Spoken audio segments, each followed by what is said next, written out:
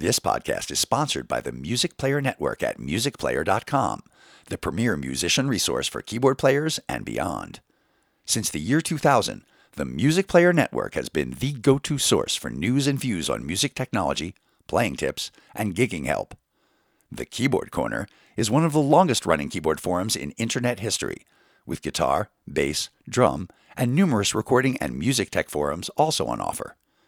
Frequented by weekend warriors, manufacturers' representatives, and professionals alike, MPN provides an invaluable resource for any musician, and it's 100% free to sign up and use.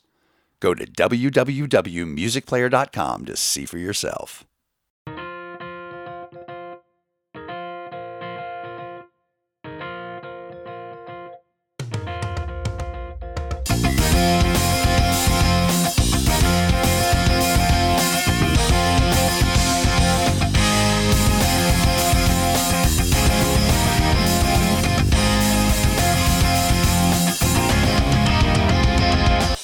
Hello and welcome to episode 13 of the Keyboard Chronicles, a podcast for keyboard players of the gigging variety. I'm your host David Holloway, and it's brilliant as always to be here with you. My guest this episode is Darren Heinrich, who's based in Sydney, Australia. Darren is a jazz organist and plays extensively in the Sydney area, obviously around jazz as an organist. What makes him even more unique in some respects is that he holds a PhD in jazz organ improvisation. So I could think of no one better to educate me, at least, on some of the finer points of jazz. But as you'll hear, Darren has some interesting insights on playing, his upbringing, and his approach to jazz and music more widely. So I hope you enjoy it.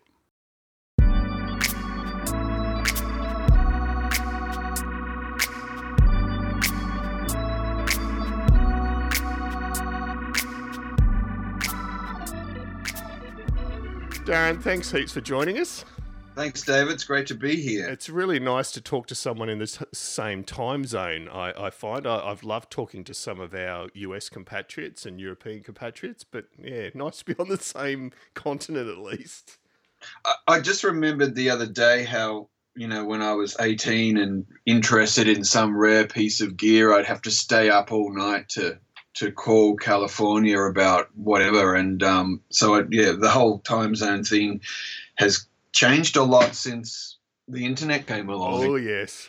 Thank God for the internet, particularly now. And that's probably a good segue. How we've been asking the last few guests, how are you finding the whole relative lockdown thing? Are you keeping busy? I am keeping busy. It's a little bit hard to remain focused, I think, but I've managed to, write a couple of tracks and explore things in my studio that I might not have normally got around to doing. So it's good. And the sort of 6 hours or so teaching I do a week has moved online. So I don't have to go anywhere, which that's right. Oh, that's good. And so, well, let's start off with the potted history of Darren Heinrich. So, tell us a little bit about your early days, what got you into music and where you're at now. Well, my mum played piano a little bit, and there was an old German upright in the house, and I was packed off to piano lessons when I was about 7, I guess. Okay. And like my mum was a big rock and roll fan, so we were always listening to the Beatles, and some of my very, very earliest memories are sort of putting on cassettes of the Beatles and with my brothers and singing along and acting like we were the Beatles and all of that sort of thing.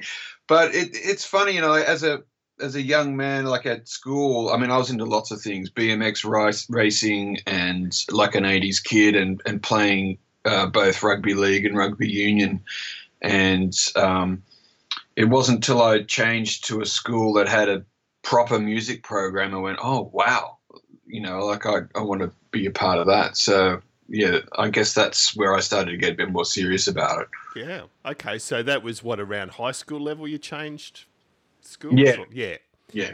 And what was it about the program specifically? Was just the comprehensiveness of it, or just like what made you confirm that, piano and obviously more recently organ is the instrument that you wanted to work on?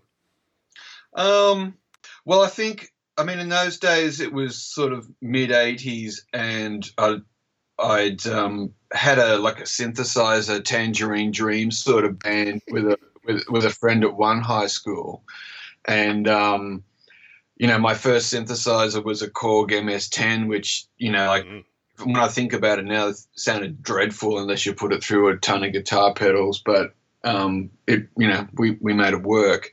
But then when I changed high schools, it was, there was people there who were playing all sorts of instruments in a rock band format. And I'm like, oh, wow, that was, I thought, yeah, that's exactly what I want to do. But the classical piano thing didn't really make for an easy transition into that. So was and for our listeners' sake, obviously your specialty now is well and truly jazz. What got you? Was jazz the transition between, say, that more classical piano approach and maybe rock not being the desired outcome for your career?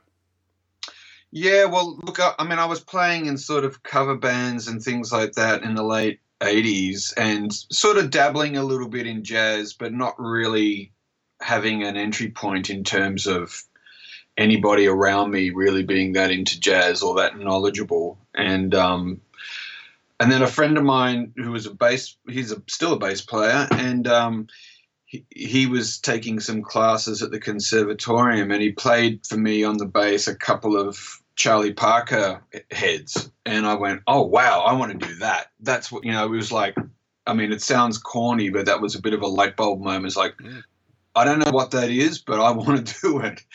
So, and then I sort of set about, trying to find out how to do that.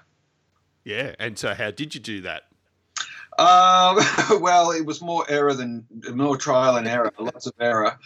And I, with the benefit of hindsight, I think it's, trying to learn the musical language of jazz in another country. I mean, yes, people do it all the time and it seems mundane, but it's actually not that easy a process depending on your environment. Whereas, I mean, if you grew up in Chicago or New York or New Orleans, you'd sort of be a lot more exposed to that.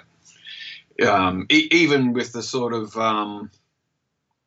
the musical culture that goes along with that. But yeah, I started taking lessons from Alistair Spence, and then I had lessons from the great Paul McNamara, who's just an incredible teacher. And a lot of my teaching methods, I guess, I use his methods because they work. So, I don't think, if it wasn't for Paul McNamara, I don't know whether I'd be still playing, he came along at the right time to, especially as the business was changing, I feel like I've constantly had to upskill just to stay on the treadmill, so to speak. And if it wasn't for him, I don't think that I'd still be playing. And he's still around, sort of semi-retired, but just a wonderful human being and musician. Okay. And I want to get onto the business side and staying afloat in a little while, but you just made a great point about learning the language coming from outside of the US. So do you want to go a little bit into what did you find challenging about learning jazz initially, and what have you come to realise about the unique nature of jazz and the US origin of it, like how that is easier if you're based in the US? Well, I think, looking back at my sort of suburban Sydney childhood, there wasn't a lot of that around. Like, you couldn't walk down past a corner cafe and hear people playing, or, it was a rare thing to growing up in suburban Sydney to hear live jazz. And after some time, even we had a family friend who was he'd been a professional drummer, but then he ended up with a day job, but he was playing at a pretty high level. And I remember going to see that band a few times and going, wow, this is amazing. And I said to him, John, can can you ask the piano player, can he teach me? And like he just said, oh, he doesn't want to teach. Like there were so many gigs in those days that, those guys, just wanted to sleep in all day because they'd be doing 2 gigs the next. And they, so it was even asking around and trying to find somebody to teach you who was willing to teach you was, impossible. And the little old lady that I had piano lessons down the road, it was fine for the classical thing, but, I don't think she'd ever really done a gig in her life. So, that was hard. And I think the language thing, I mean, it's exactly like trying to learn to speak Spanish if you haven't really been around Spanish people a lot. It's exactly the same. And then you've got the whole interface of which instrument are you going to express this language on. So I was very much a late bloomer like that. I have a very analytical mind, so I'm sort of person who would really feel the need to understand something deeply before I'd feel confident using it, if you know what I mean. That's, so that's kind of, I hope that answers the question. But yeah. No, it does. And so you're right. And for listeners outside of Australia, obviously we're a smaller country and jazz in most societies, including the US, still being a smaller proportion of musicians than, say, your normal rock pop. I don't know about classical, Darren. Would there be more? There'd be more jazz musicians, particularly in the US, than classical musicians. I'm not so sure that's the case in Australia, but you're right. It's just having access to those people, and I can only imagine how few people there are coming from country areas that are doing jazz. Actually, I'd be interested in your thoughts on that. Are you seeing people from outside the metro areas actively involved in the jazz scene? Yes, but, well, when I think about, I mean, there's a few people, like Toby Hall, who was from Bathurst. He's a drummer, amazing jazz drummer. And, but not that I can think of, like there tends to be, I mean, when I was an undergrad at Sydney Con, I remember the director saying something about, most of our students are, from rich North Shore families. And when I think of outside of Sydney, Canberra comes to mind, but Canberra's a major city full of, lots of educated people push their kids in those directions anyway. I think the rest of us country kids end up as cover band musicians, Darren. So you got out of that. I'm still there. I'm still enjoying it, but I'm still there. Yeah, so no, I think that's a really valid point. And so you mentioned also before about, staying afloat and needing to evolve and adjust. So how have you managed that over the years as far as what's kept it going for you, if not financially brilliant for you, at least what's kept you in the scene? Wow. Well, in terms of skills, I don't know. Look,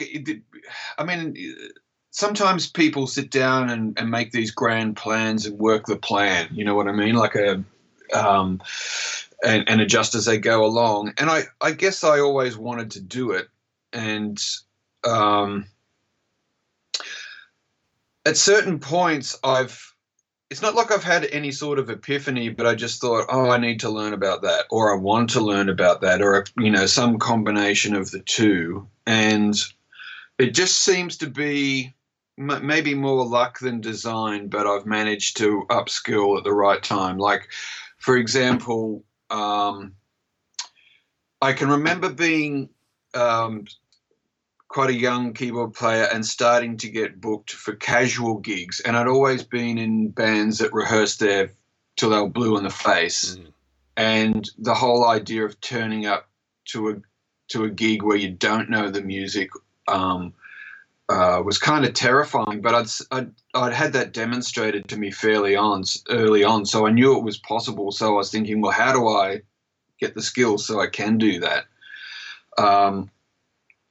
But in terms of the organ thing, like that I'd always been interested. About 1990, I I went to the US for the first time, and a friend of mine said, "Oh, because CDs were so much cheaper in the States in those days," and so I went and brought back a suitcase full, literally. And a friend of mine said, "Oh, you should get this album by Jimmy Smith called Crazy Baby," and that's still probably my favorite album of all albums that I own. And I remember listening to it going, wow, he's doing all the bass and all those chords and all that soloing all by himself. And then I always been interested in organ because the sound just appealed to me. Even like I can remember as a kid back in the 70s hearing some little texture in the back of a rock record or something like that, and not knowing, but kind of, in the back of my mind thinking, oh, that must be an organ because it's not a piano. Okay. And but then never being able to find one here because there's such a rare, a Hammond B3 or C3 and a Leslie speaker is actually hard to come by in Australia. And I've spent lots of time trying to find my own.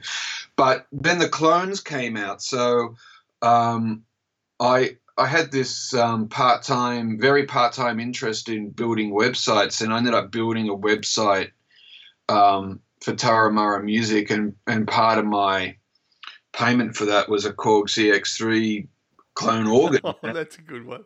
So and then I got that in about, say, the November, and then a friend of mine said, hey, I got these gigs in January, do you want to do them on organ? So it was like a huge sort of scramble to learn 20 songs that I could cut a bass line to. And then at the same time, the gig scene started to shrink and budgets shrank, and it was like, oh, well, if we hire Darren, we can get a bass player and a keyboard player. Yeah. So that's what I mean. Like, I think I was lucky like that, and at that stage in Sydney, I don't think anybody else was doing the jazz organ thing. Yeah, I mean, maybe, but there's people around, but not necessarily active, if you know what I mean. Yeah. And so that interest in the jazz organ even led to you, well, not only starting but completing a PhD in jazz organ improvisation. So a couple of questions on this. We'd obviously love to hear the process for you in achieving that, but also you've obviously managed to maintain your passion for the organ after doing a PhD, which can sometimes be a challenge. Some people lose all interest in their topic after spending so many years at that high level of education. So, yeah, tell us about what got you into that level of study and how you've maintained your interest. Well, when I did my degree in jazz piano very much as a mature age student. And, so I guess that's sort of further evidence of being a late bloomer. But during that process, we'd play at concert practice, and I ended up sort of playing at concert practice, which is pretty intimidating for me. It's like all of your peers and all the teachers knew and saying, hey, that was good or that wasn't good and here's why. But, so I managed to incorporate organ into that undergraduate thing and did a little honours paper and recital based upon that. But then many years later, maybe 10 years later, there was all these things that I wanted to study about the organ, and I wanted to find the time to, I wanted to find the time to do it, and I sort of needed to justify it in terms of trying to get the maximum out of putting in all that effort. And I just thought, well, if I do a PhD, I can study all the things that I want to study but I'll just be doing it formally, and I'll get a qualification at the end of it. So, and then I was lucky enough to get an APA scholarship. So I basically got paid to do it. So, there's no complaints from me there. And look, it's easy to make a musician complain. It's like, that old joke, but even I can't think of anything negative about the whole process. I just loved it from even the hard stuff. I loved from beginning to end. So I was very, very lucky to get to do that. Yeah, and so for those, I mean, there'll be a lot of our listeners that do understand what a PhD involves, but some don't. Just give a little bit of an overview of what the hurdles you need to jump to finally get that qualification. Well, I guess the first thing is you've got to show a need to do the research. Like, if you were wanting to do a PhD on John Coltrane, I reckon that territory's. Well, I mean, I'm sure somebody can always find something new to say, but a lot's already been said, so the cracks in the knowledge are not very wide. Whereas nobody had done a PhD on jazz organ at that stage, and so you have to. It was easy for me to show a need for it, and then you've got to learn about how to research. There's some technical things to do with that. And then, I mean, I didn't want to do this PhD if it wasn't going to improve my playing. And so I made it basically a method for me to find a way to practice all the language that I wanted to practice and improve upon. And look, I probably touched about 20% of the things that I wanted to, but there was a point where my supervisor said, "Oh, you'll have to stop transcribing now," But I basically transcribed a whole lot of Jimmy Smith stuff and found he had a vocabulary. And I was inspired by hearing about, I can't think of the researcher's name now, but somebody's done a PhD into Charlie Parker's improvisational vocabulary. Okay. And they found he had 70 phrases that he would use, mix and match, edit, extend, play in different keys, all of that, which is a lot. That's a big vocabulary. And so I remember the first big Jimmy Smith transcription I did. I transcribed, every chorus of his famous solo on the Champ, and then I, going through it, I found, oh, well, there's that phrase again, or there's a phrase that's a bit like that, but he's doing it in, so. And then I identified all this early vocabulary of some from his first recordings, which created such a stir on the New York jazz scene, and then I started to find a way to practice those in order to incorporate that vocabulary into my playing. So it's not really just learning a lick and then reproducing it. It's more language based than that. And so I've had a faulty assumption too, because I'm sort of equating the PhD you've done with, say, a teacher or a historian or a nurse or whatever, doing that more academic, and this is obviously an academic exercise, but as far as writing a 100,000 word thesis with a method and a literature review and a conclusion. Now, there's obviously an aspect to that, I'm assuming, for yours, but was there also a performance aspect? Yes, I submitted recordings that I did. I did some recordings of compositions. I recorded those in my home studio, which I was glad to get a good result from that. And so they're in the ebook version, and then there's some live recordings of myself and Sam Rollings and Andrew Dickerson at Lazy Bones. That was just a gig that got recorded and turned out well. And I thought, well, there's a good example, everything. And then I videoed some of my processes and of how I practice this stuff. And some of those are on my YouTube channel, Jazz Organ Bites, and then others are just in the ebook version of the paper. Okay, which I'll track down, or I might get you to send me a link. But I know it'll be all on the databases. So yeah, that's great. Thank you for that, and we'll definitely be linking to the videos as well. So you achieved that qualification, which is an incredible feat. What's that done? Obviously, it's helped you, as you said, in developing your own playing. But has it assisted you more widely in the industry? Well, look, it's a weird thing, it has. I mean, I got, it took a couple of years, but I got invited to start teaching it at the conservatorium, and I just finished teaching at another institution, so it was nice to pick up, another formal sort of teaching gig, and it's a very, very, very nice place to work, and the students are great. And in the industry, look, I don't know. Like my musician friends, will they like to make a fuss of it sometimes on gigs, and but it's I guess the biggest thing is it's done besides improve my playing is just give me more confidence that I've kind of if I'm honest, I've sort of lacked in confidence most of my life. So it's a nice shot in the arm, and any time if I'm feeling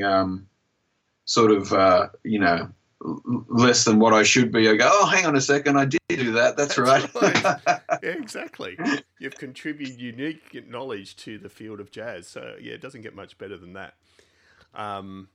So no, that's great. And obviously you're still very actively playing, and you mentioned about the decline in gigs and stuff. So, I mean, what is the local scene like compared to, say, 10 or 20 years ago?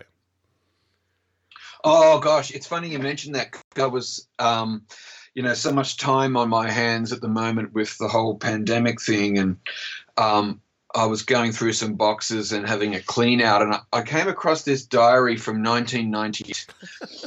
And and obviously in those days it is a paper diary, and I must have gone through at the end of that year and counted up all the gigs that I'd put in my diary, and in that year 1998 there was 200 gigs. Wow. Or at least actually there was maybe like 220 or something like that. There was a lot of playing, and yes, it was really interesting because when I think about it, I was probably at, I'm probably 10 times the musicians I was 20 years ago. There's like a tenth of the work. So it's, and look, and part of that's getting older and I will admit getting a little bit fussier about the kind of gigs that I do.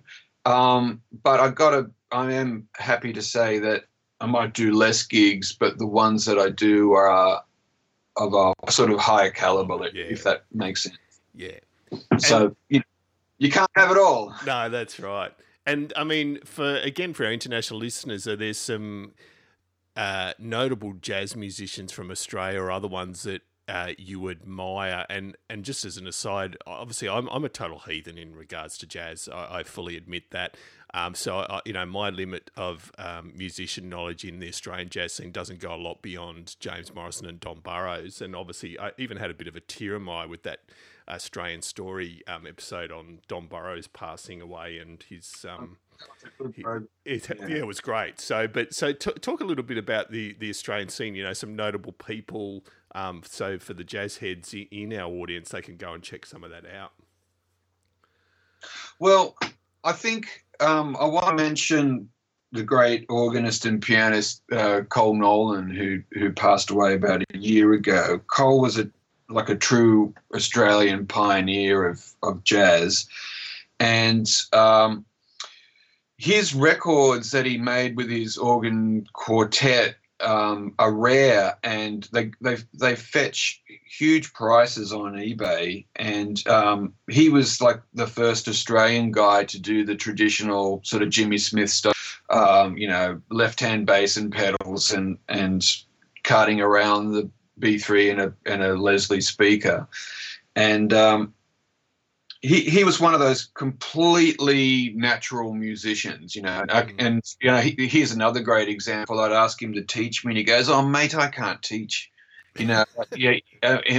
So music for him was a very different sort of very natural, all ears kind of expression. And I owe him a great debt because he had a trio gig very close to my house. This is maybe 15 years ago. And as his health declined, I'd get these last-minute calls to come in. And I had sort of, less than probably 10 gigs under my belt at that stage on the organ. So it was one of those, looking back, it was one of those classic, thrown in the deep end during a torrential storm and having to sink or swim, and that taught me a lot. So Cole's definitely worth checking out. I mean, he's famous for like soundtracks to the movie, like Picnic at Hanging Rock. In terms of just being Australian jazz royalty, he needs his praises sung. So yeah, check out Cole. That's a great one. And I'll be seeking out some of his stuff and linking to that. And just let's talk a little bit of gear, Darren. So obviously you mentioned the rarity of B3s, particularly when you're growing up in early adult years, and I can vouch for that. I only got to lay hands on my first one in my late 20s. What gear do you currently use regularly in gigs? Well, on gigs, I have I've gone through a lot of different clone organs, but I'm playing the Viscount Legend organ at the moment. Which, and full disclosure, after owning those organs or that company's organs, I sort of became the Australian distributor. Okay. But I mean, that's just like a hobby farm business for me. I might sell 2 a year if I'm lucky. Yeah.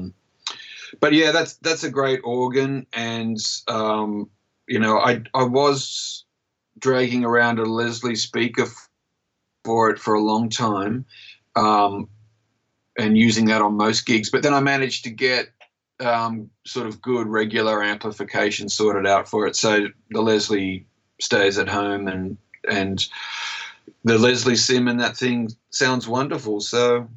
And so you just use standard amplification, but using the simulator or whatever. Yeah. And so that's your go-to piece. And then on the B3 or C3 side, so you've had the opportunity to play them over the years, obviously. Yeah, I managed to get about 13 years ago. I managed to get my own Hammond, and for some reason, I get really lucky with Leslie's sort of coming my way, and I've got way too many Leslies. I mean, I got given one for free recently, and so I've got like 4 of them hanging around the place. But they're so I had to find one for Sydney Conservatorium recently, like an organ and a Leslie, and I probably spent 2 weeks full time. Ringing, emailing, turning over every rock I could possibly find. And I managed to find one, but it was ridiculously expensive. Yeah. But it's a good organ, so that's a good instrument to have in a university situation like that. That's kind of where it belongs. But yeah, and a lot of the organs that are in Australia are after. Like they were built by Hammond after 1963, so they can tend to have a lot of issues that are expensive to fix. Yeah. So you got to be very careful here. Whereas if any city in the US, you could, if you needed an organ tonight, you could find one this up. That's right. Yeah. And do you recall, I've gone on about this in a previous episode, what a religious experience was playing a B3 for the first time, even in my own limited way. Do you remember the first time you actually laid hands on one? I do. When I was in high school in year 11, I went to do, like, they have this work experience program, which I don't know whether the overseas schools have that, but it's basically letting kids out into the real world and have the adults boss them around. But I was lucky enough to go to ABC Studios, and the great Australian jazz band Galapagos Duck were cutting a record. So, I mean, that was an amazing situation and a very funny situation. But the pianist in that band, Bob Egger, he had to play Hammond organ on one track. And so very briefly I got to sit down and play it between takes, and, I was just amazed at the sound. Yeah. And I was also amazed at the work ethic of Australian musicians of that generation, because, I mean, studio in those days was in East Sydney. So at lunchtime it'd be, instruments down and down the pub. And so the takes after lunch, there was always, more takes after lunch that were all false starts and things like that. But, it was, people don't do that so much anymore. But I think as the old joke goes, if you want to be able to play drunk, you got to practice drunk. And I think that might have been a thing for that generation. See, there's a motto we could all live by. That's a really good one. So, and what are some of the biggest lessons? And I know this is a very broad question, particularly in the case of what you play, but what are some of the biggest lessons you've learnt as a keyboard player, organ player over the years in relation to gigging? Well, I think it's to be ready. That's a very open sort of question, but I think like one of the things at the moment is, I'm sort of struggling at times to find the motivation to do technical practice. And I realize my hands aren't as strong as they would be if I was, because so many gigs are canned at the moment. But, I'm still practicing, and, there's a Beethoven piece that I love playing that's great for the hands. And that seems to be enough maintenance, but in terms of being ready, that's a really hard one. It's like, going back to Paul McNamara, one of the greatest things he ever taught me was, I was asking him, how do I play chords behind somebody who's soloing, because in my first efforts in jazz, some of the horn players were pretty unkind. And he said to me, well, that's really hard, because he said it's like going down to the soccer field and you can run around in the mouth of the goal all you like, but until someone kicks the ball to you, then it's all academic, really. So I think, it's just trying to listen to as many records as you can.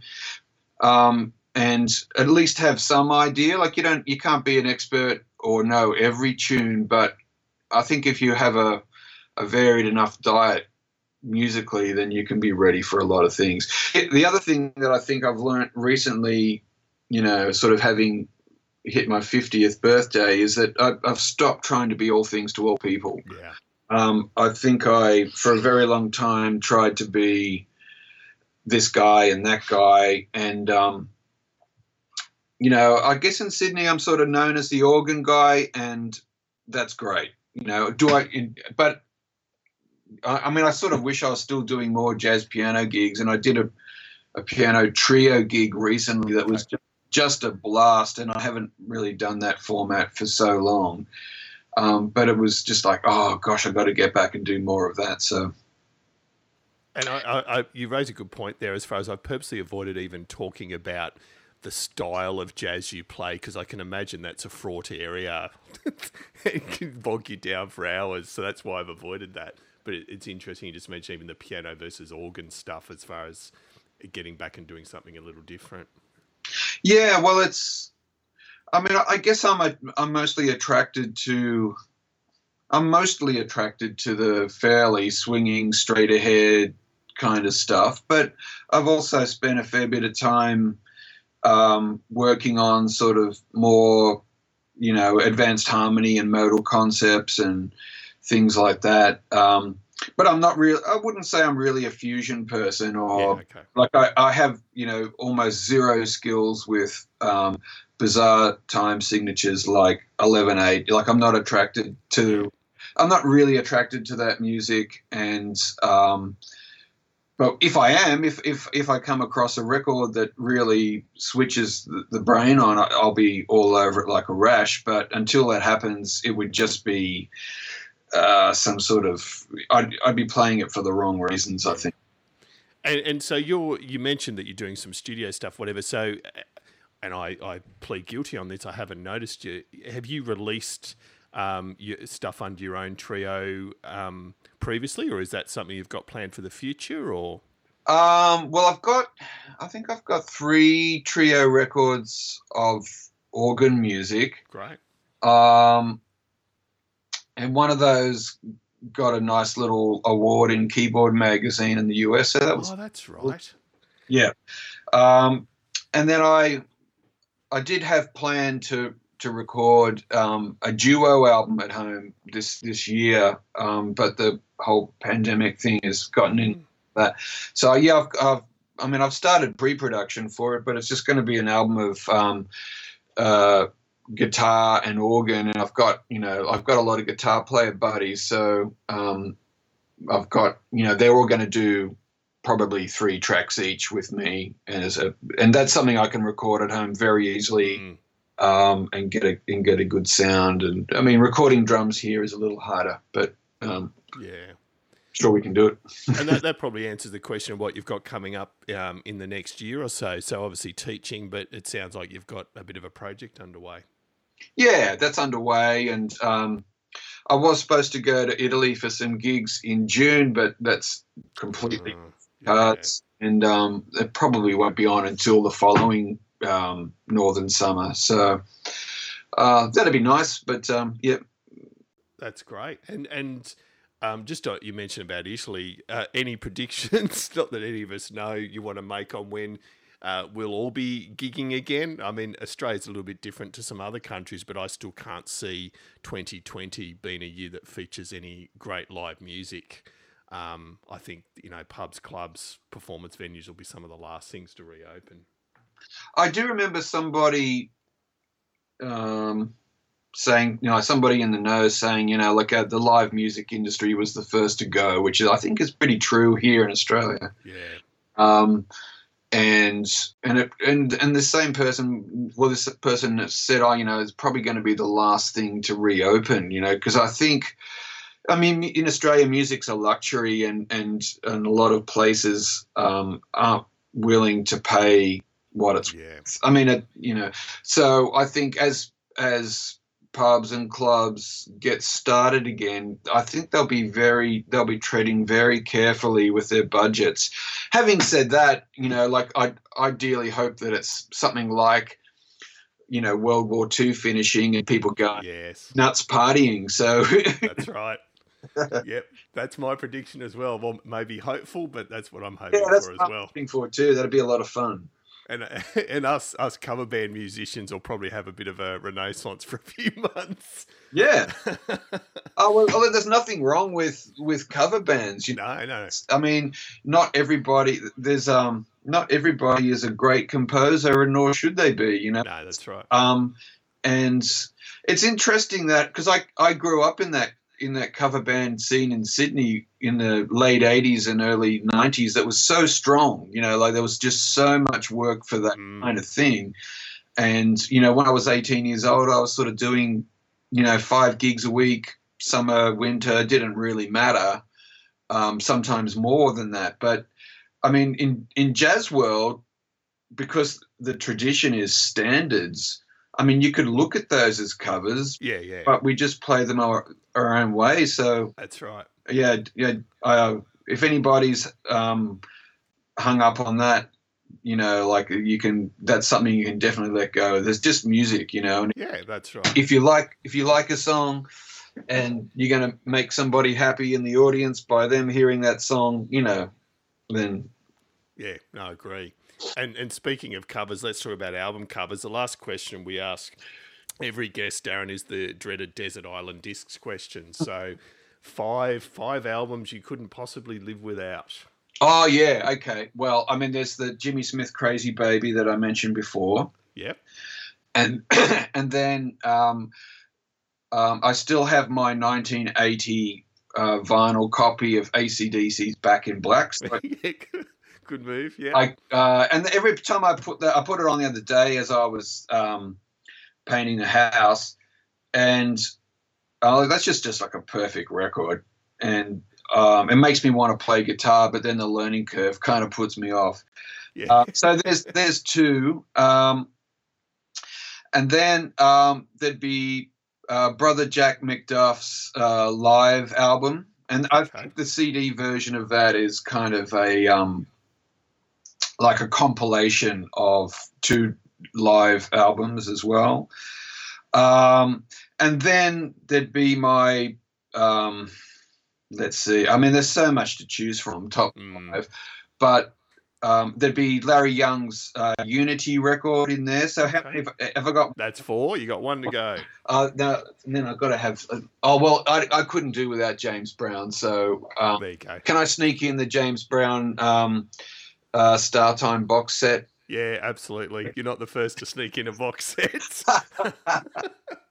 And that'd probably keep me very happy. But yeah, I might need some Stevie Ray Vaughan in there as well. I don't know. There you go. Yeah. And it's interesting, Back in Black, because you're right, that's a commonly cited one for very good reason. And I haven't looked for a while, but I think it's like the 3rd biggest selling album in history, that one. Yeah, well, and it's interesting, because what has always appealed to me, even in times before I really knew, is besides the songs and the sound, like that band grooves like so hard, and that's the African American influence in there. And I remember reading this interview with Malcolm Young, and somebody said to him, "What's the difference between rock music and roll music?" And he said, "Well, rock and roll has a swing, and that comes out of all the blues stuff that him and Angus love so much." So it's it's that, I think that's what appeals to me about it the most. Phil Rudd's incredible pocket and the way, it's I love it. It's great. And Darren, look, thank you so much for that. And for the sake of our jazz playing and listening audience, I do apologise. I probably haven't been able to ask some questions some of our listeners would have loved, but I'll wait for that in the comments on the actual show. But yeah, thank you so much for taking the time. And I definitely need to try and get that whole 70 or 80 kilometres north to actually see you play once you're back into it. Yeah, great. That'd be good.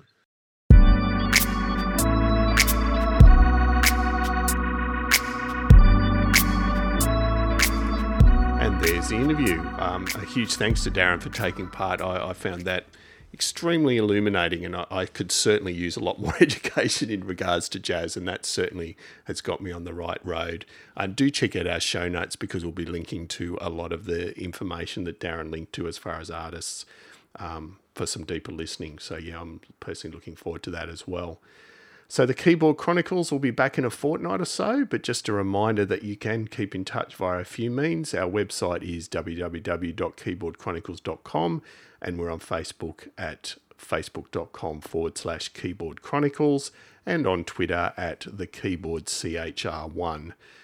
We're always up for a good old-fashioned email, so do drop us a line at editor@keyboardchronicles.com. And most importantly, thanks to you for listening, and I look forward to seeing you back here in about a fortnight.